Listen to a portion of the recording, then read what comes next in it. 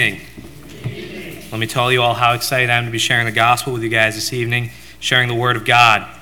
It's been a blessing this summer to be under Pastor Gupain. It's been a blessing to be among you guys.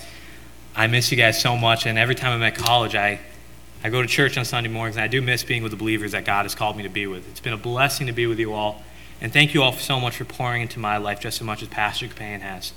And I covet your prayers, and I continue to ask for your prayers in my life. The strength of the fellow believers' prayers is the only thing that the young preacher needs. Without your prayers, I don't know where I would be. I'm thankful that God has carried me through so far, and He will continue till the end. When He has started a good work, He will finish it. And I'm thankful for each and every one of you. If you have your Bibles, turn with me to Philippians 2. Philippians 2.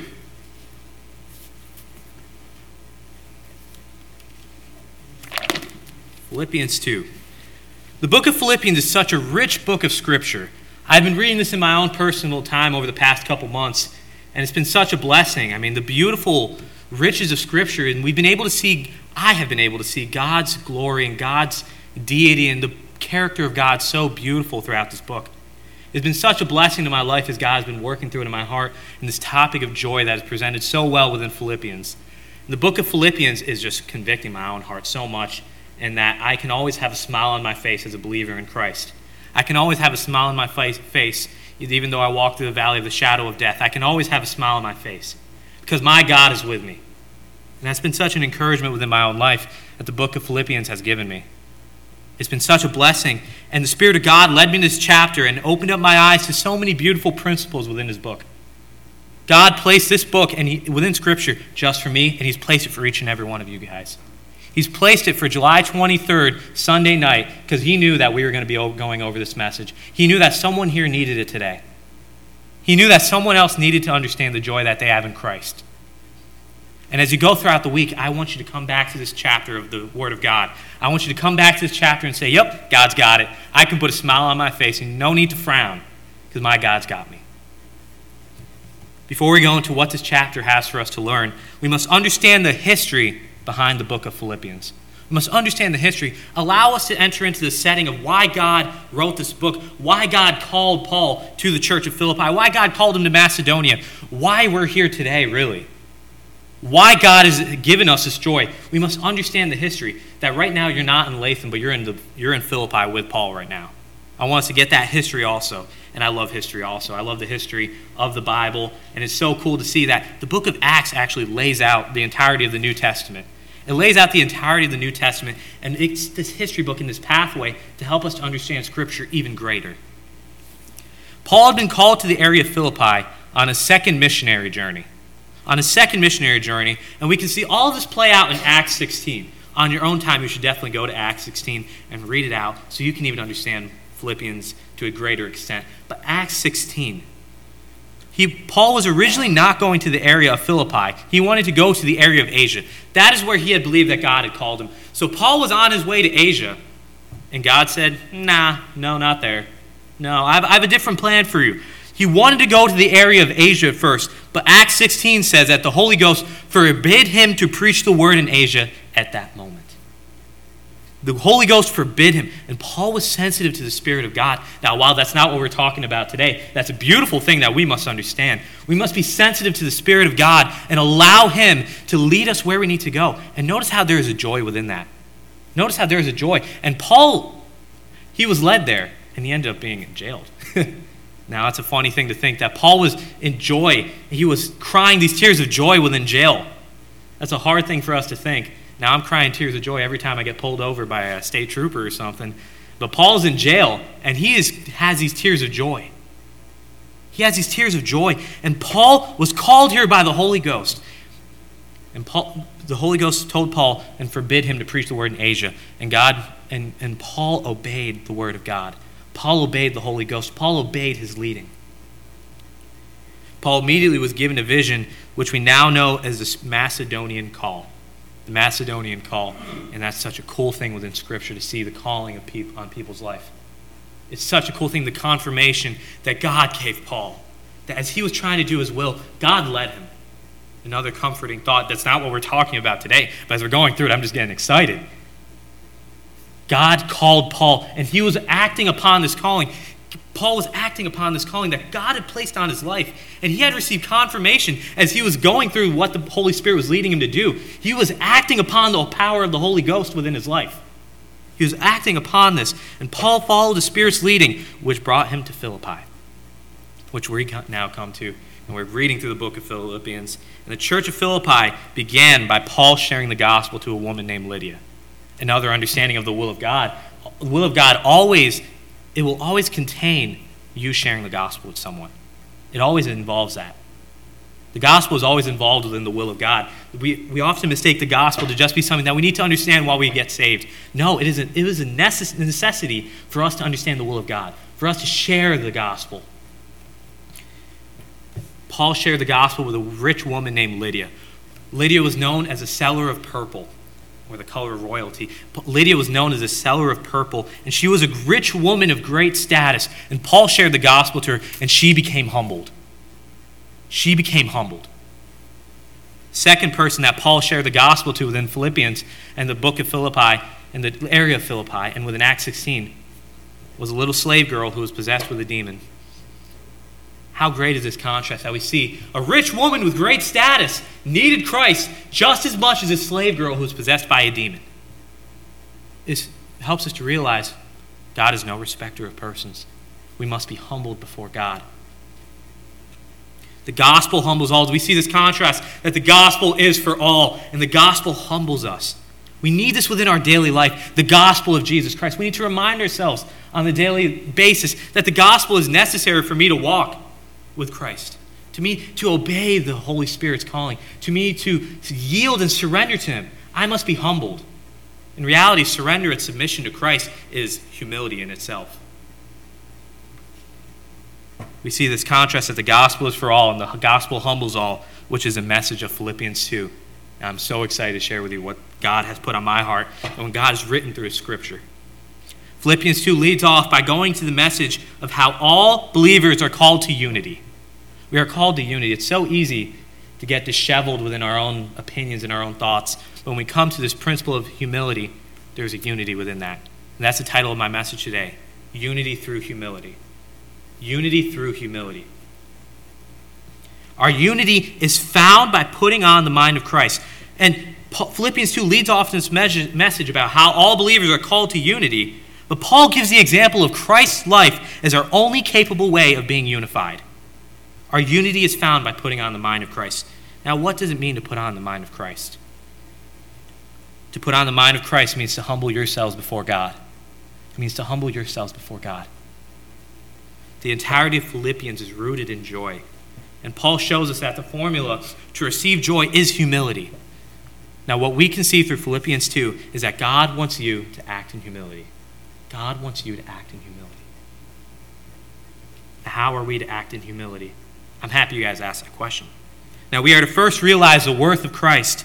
Second, remember the work of Christ. And lastly, react in worship to the Christ. So I want to say it one more time. First, realize the worth of Christ. Second, remember the work of Christ. And lastly, react in worship to the Christ. So let's read through Philippians 2, and I want you guys to have the same excitement with me as I read it, because this is such a beautiful chapter, and I'm just going to gush over it in these next couple minutes, because this is something that I want you guys to enjoy just as much as I get to enjoy. That even within our conviction that the Holy Ghost will bring through Philippians 2, we can enjoy this. We can enjoy this, and this can be an encouragement to our hearts. So let's read verses 1 through 11 in Philippians 2. Philippians 2, 1 through 11, and after that we'll have a quick word of prayer, and then we'll get into what God has for us today. Philippians 2, verse 1. If there be, therefore, any consolation in Christ, if any comfort of love, if any fellowship of the Spirit, if any bowels and mercies, fulfill ye my joy. Fulfill ye my joy, that ye be like-minded, having the same love, being of one accord, of one mind. Let nothing be done through strife or vainglory, but in lowliness of mind, let each esteem each other better than themselves. Look not every man on his own things, but every man also on the things of others. Let this mind be in you, which was also in Christ Jesus, the mind of Christ, who being in the form of God, thought it not robbery to be equal with God, but made himself of no reputation, and took upon him the form of a servant, and was made in the likeness of men. And being found in fashion as a man, he humbled himself and became obedient unto death, even the death of the cross. Wherefore God also hath highly exalted him, and given him a name which is above every name, that at the name of Jesus every knee should bow, of things in heaven, and things in earth, and things under the earth, and that every tongue should confess that Jesus Christ is Lord, to the glory of God the Father. Now may the Lord bless the reading of his word. Let's bow our heads and pray real quick. I praise you, Lord, and I worship you, God, and I come before you with humility within my own heart, Lord. This is something I struggle with also, Lord, pride. And I give my heart to you, Lord, and I just ask for humility, Lord, and break me down, Lord, so that I may rely more on you, God. I am nothing without you, Lord. I am a weak vessel, Lord, and I need your Spirit to strengthen me. Lord, I need your heart, Lord, to guide mine. Lord, hold my hand and lead me through this chapter, and help me to lead this congregation through this chapter of your word, Lord. Lord, your strength is made perfect in my weakness, Lord. Weaken me so that I can show your strength to a greater degree, Lord. Anything that's going to come through this word, Lord, is of you, God. We thank you, Lord, and we just ask that we would humble our hearts before you, Lord. Submit me to you, God, so that I can lead. Lord, I am a weak vessel and I need you, God, and I ask for your Spirit to strengthen me, Lord. Give me the words to speak, Lord. Anoint my lips to speak. Anoint our ears to hear. Anoint all of our hearts to receive, Lord. I ask for your strength, Lord, and your Spirit. And I ask to be filled with your Spirit, Lord. Empty me of myself. Lord, I love this congregation, God, and I thank you for this opportunity. Help me to never take it for granted, Lord. And help me to realize my humility, Lord, that I'm a weak, sinful being, Lord, but you are a great, great God. I love you, Lord, and I worship you. And I exalt your name above all else. In Jesus' name, amen. All of Scripture is pointing to the truth of Jesus Christ being God. All of Scripture, every single verse within the Word of God is pointing to this truth that Jesus Christ is God.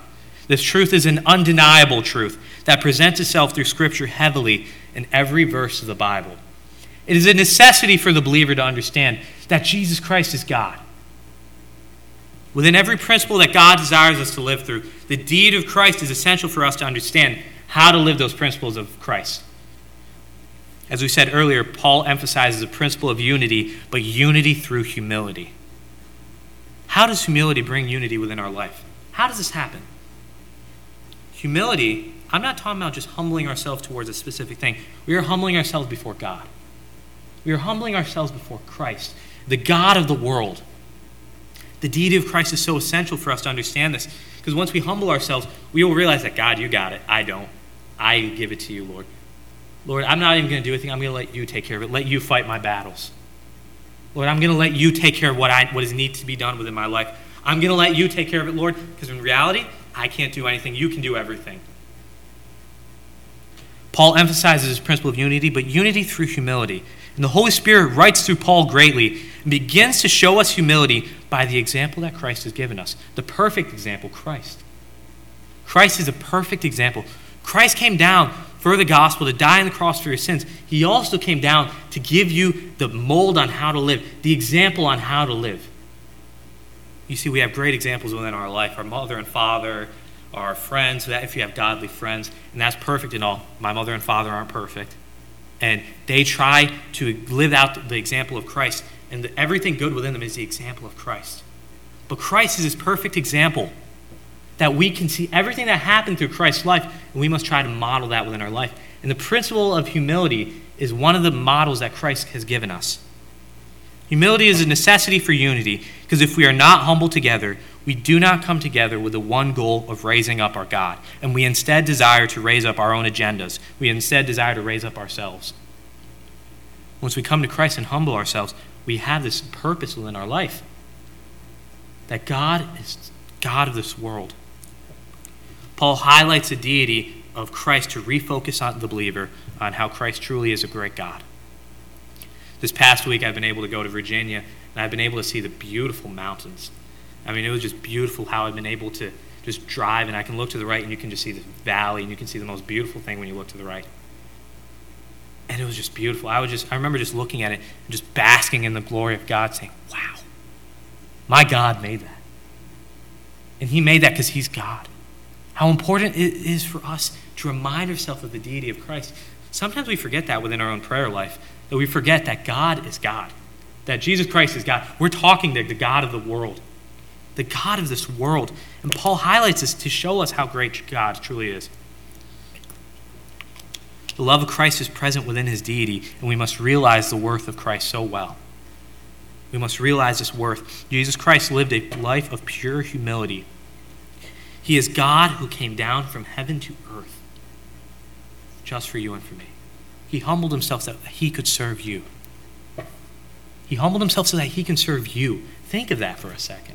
How awesome is that to think of? That God did that for me and you. He did that for you. It is important to understand that though Christ made himself of no reputation, he is and always will be God.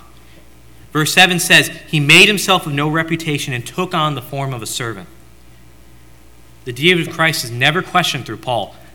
Philippians 2 is often called the Kenosis chapter. And often people will misconstrue that with God giving up his deity. And that is just not true. Paul is emphasizing the deity of Christ. And what Philippians 2 in reality is saying is that Christ has added on the servanthood. He has not given up his deity. He is still God. He is God within the flesh. Verse 7 very specifically says, he took on the form of a servant. Christ humbled himself in that he is God, but he also became man out of love for you and me. R.C. Sproul said it very well in describing this verse. The incarnation is not so much a subtraction. Instead, it is an addition. It is an addition of servanthood. Christ left his throne in heaven to come down and humble himself as a servant. It is important for us to understand that as Christ humbled himself to become a servant, so must we. Servanthood is not only necessary within the times when life is great, it is times when people are being a total jerk to you. You have to maintain that servanthood. I heard a fantastic quote spoken to me at college. The sign of a true servant is how he reacts to being treated as a servant. I want you to understand, I want you to really think about that. The sign of a true servant is how he reacts to being treated as a servant. Servants aren't treated well. Servants are not treated well. So when someone starts yelling at you, it's important for us to keep that humility within our life, to keep that principle of being a servant, that you are called to be a servant of God. This gives you that purpose, that you are called to serve the Lord our God. You are called to serve his people also. Humility requires servitude, and servitude requires action. You must act within a heart of humility, and humble service towards God means that our minds cannot be preoccupied with our own self-advancement, but it becomes preoccupied with the idea of raising Christ and not ourselves. If Christ humbled himself, how much more should we? Christ humbled himself, and he was God. He left his throne in heaven for you. How much more should we humble ourselves? We must realize the worth of Christ, the deity of Christ. He is such a great God, and this is essential for us to understand the humility that we must also put on. That we aren't God. How much more should we humble ourselves? Christ did this out of love for you. His love for you is so great, so we must realize the worth of Christ and everything that he has done for you. We must not only realize the worth of Christ, but we must also remember the work of Christ. The worth of Christ and the work of Christ are connected. We cannot have the one without the other. Christ's deity is essential to the gospel of Christ. Christ's deity is what removed our damnation. All of Scripture connects the fact that he is God and he's the only worthy one to take our sin. If I died on the cross, nothing's going to happen for you. Nothing's going to happen for you. But Jesus Christ lived that perfect life that he, even in the face of ridicule, even in the face of just pure humiliation, Christ lived that perfect life. He lived that perfect life for you. And this is essential that he is the only worthy one to take care of our sin and take our sin away. John 1:1 connects the message of Christ and the perfect of Christ, person of Christ with a specific word. Word. In the beginning was a Word, and the Word was with God, and the Word was God. Now I remember when I was in Awana, I remember reading that verse, and I'm thinking, that's just a lot of words. That's just a lot of the words word. And I was confused. I'm like, what does that even mean? You know, like, what does it mean the Word was with God, and the Word was God, and the Word, what does that mean? And I've been able to study that over the past years, and it's such a cool verse in reality. That John 1:1, the specific title for Jesus, Word, proclaims the idea that he is the message. Christ is the message. That there's a connection between who Christ is and the message of Christ. That Christ lived this out, the eternality of it. That in the beginning was a Word. The Word, the message in Christ, has always been. And this always will be. One of my favorite preachers, Dr. Amsbaugh, preached on this understanding of the title Word in John 1:1 by the phrase we hear on TV often. We have a word from our sponsor. So our Christ is a message to us. The life that Christ lived is a message to us. So how does the work of Christ present humility towards us? We see that Christ's deity is within the message and work of Christ. How does Philippians 2 present the work of Christ as a necessity towards humility? For us to understand this, we must understand the work of Christ and what he has done on the cross.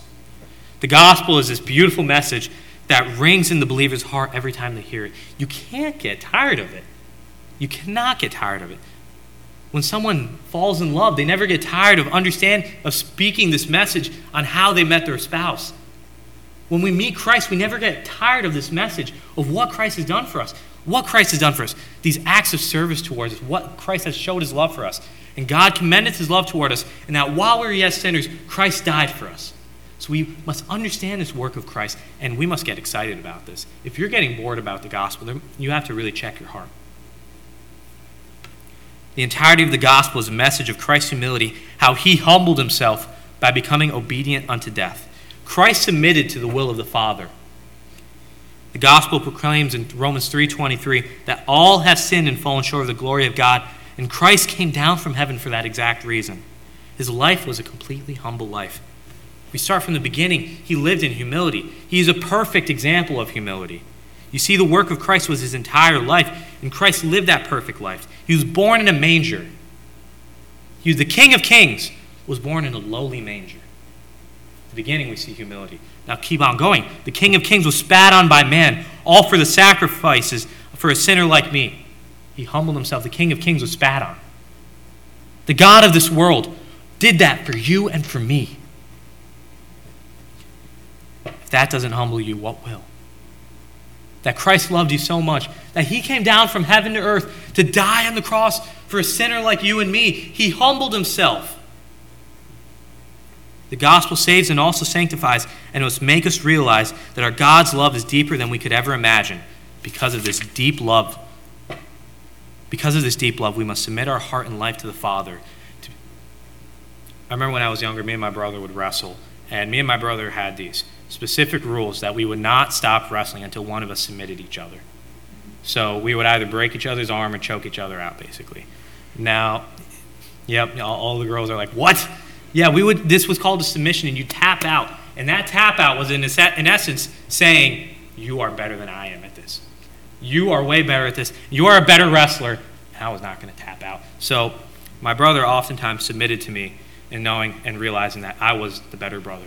I was a stronger brother, and he submitted to me. So I would choke him out. He would tap out before I broke his arm, no worries. But he submitted to me. Now, it's a funny example of how submission works, but submission is an understanding, Lord, I am weak. My brother admitted that he was weak, and he admitted that I was a stronger brother. We must do that within our life. We must submit to our Christ, and knowing that, Lord, you got it. Lord, you're much stronger than I am. I am a weak vessel. I am a weak vessel, God. You have control over my life. Lord, I come to you in humility. I come to you on my knees, Lord. I'm praying to you, understanding, God, that I cannot do anything. I cannot do anything. There is a joy of praying on your knees to our God. And if you've never done that, I would ask for you to do it this week because you will enjoy it. It is a picture of how we must pray in humility and submission to Christ. We must submit to Christ. We must realize that the work of Christ and what he has done. God's love is so great. God's love is so great. We must realize that he is such a greater God than I am. He is a great God, and I am a sinful being. To be humble towards God, we must understand what our God has done for us. We have seen that we must realize the worth of Christ. We must remember the work of Christ for humility, but we must also react in worship to Christ. So we see this example of how Christ lived, that he was God. Jesus Christ is God. He has died on the cross, so he was that perfect example of humility. Now, what must you and I do? Now, what are we supposed to do? We understand how Christ has lived. We must understand that we must live like that. But how are we to humble ourselves before Christ? We must react and worship to our God. Paul has written on this topic of humility by giving us his example of Christ's deity and how Christ's deity is present. But he also humbled himself by putting on the form of a servant, and then how Christ humbled himself by being obedient unto death. He obeyed the will of the Father. But then the Holy Spirit lays onto Paul this absolutely beautiful picture. Christ was humbled completely to the point of death, but he will be exalted. He will be exalted above anything. Christ, even though he is worthy of being worshipped, he did not exalt himself. Notice the humility even within this. Notice the humility with that. Christ, even though he is God, he did not exalt himself. In Philippians 2, verse 9 said that his Father exalted him. Let's read verse 9. Wherefore God also hath highly exalted him, and given him a name which is above every other name. Now, Charles Spurgeon wrote on this verse, said, now just pause over this thought, that Christ did not crown himself, but that his Father crowned him, that he did not elevate himself to the throne of majesty, but that his Father lifted him there and placed him on his throne. What a beautiful picture of how Charles Spurgeon said it greatly, better than I could ever say it. But the Father exalted Christ. Even within that, Christ was humble. Even within his exaltation, Christ remained humble. Within our own hearts and lives, this is one of the most pure examples of humility. And this gives us a duty. We must bring this into view. Within our hearts and lives, bowing our knee to the Christ of the world. Bowing our knees to the Christ of the world. As I looked at those mountains in Virginia, that was just one little picture of how God was great. Look within your own life. How has God been good to you? How has God been good to you? And if some of you might say, some of you might say, he just has been good to me. That's a lie. Take a breath. Your life is in his hands. He can take that breath any moment. Humble yourselves before God. Bowing our knee to the Christ of the world, we must bring this into view. I am not even worthy of uttering the name of Christ, but through the work of Christ, I can now come to God. I can freely worship him. What a blessing. We often think that worship is just a gift to our God. No, it's not. It is a gift to us. It is a gift to us also, that we get to proclaim the name of Christ. I count preaching the gospel as such an honor that God has called me to this.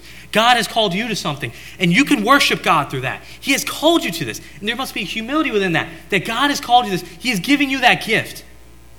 Whether it is being a mother, he has given you that gift. Whether it is being a father, a doctor, whether it is being a trooper, a cop, an officer, whatever it is, God has given you that gift, and you must worship Christ through that.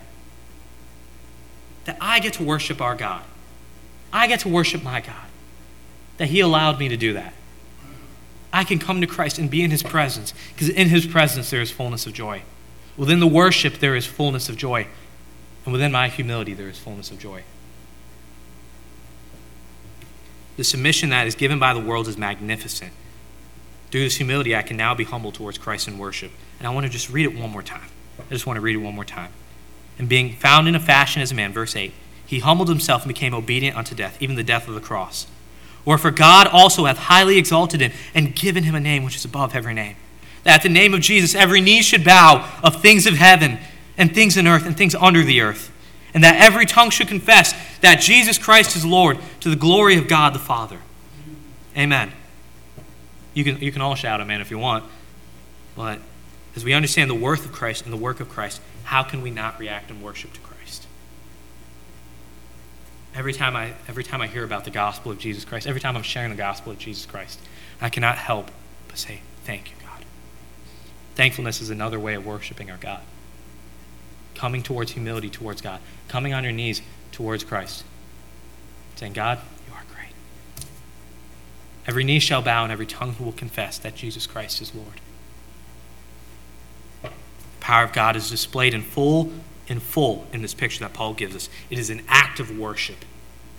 You see that our worship to Christ must be done in action by bowing of the knee, and our worship must be done in word by confessing that Jesus Christ is Lord. Are you worshiping like that? Are you worshiping in spirit and in truth? Are you worshiping in word and in action? Worship does not just mean singing a song on Sunday morning, Sunday evening, Wednesday night. It means every single one of your actions. It is a heart of humility towards God is true worship, that you can be worshiping every day of your life if you act in humility towards our God. Christ's character demands man to be humbled and respond in worship. That is what we are created for. Will you react in humility by worshiping our Savior? We can see that God wants us to act in humility by realizing the worth of Christ, remembering the work of Christ, and reacting in worship to the Christ. Humility is so necessary for the unity of the church. We cannot serve our God without humbling ourselves before him. Christ must be exalted above anyone else, and God desires us to be humbled.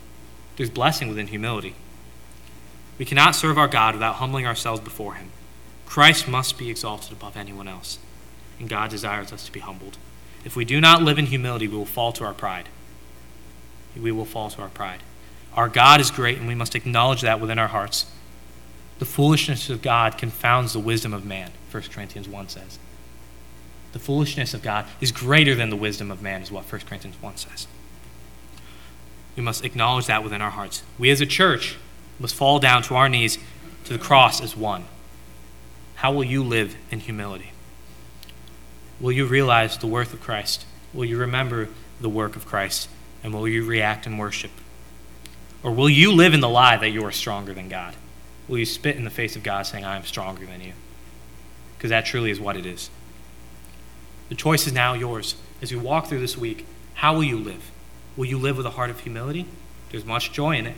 Will you live in pride where there is just absolute horrendous terror? Eve fell due to her pride, due to her lust and her desires to be greater than God. Will you fall like that?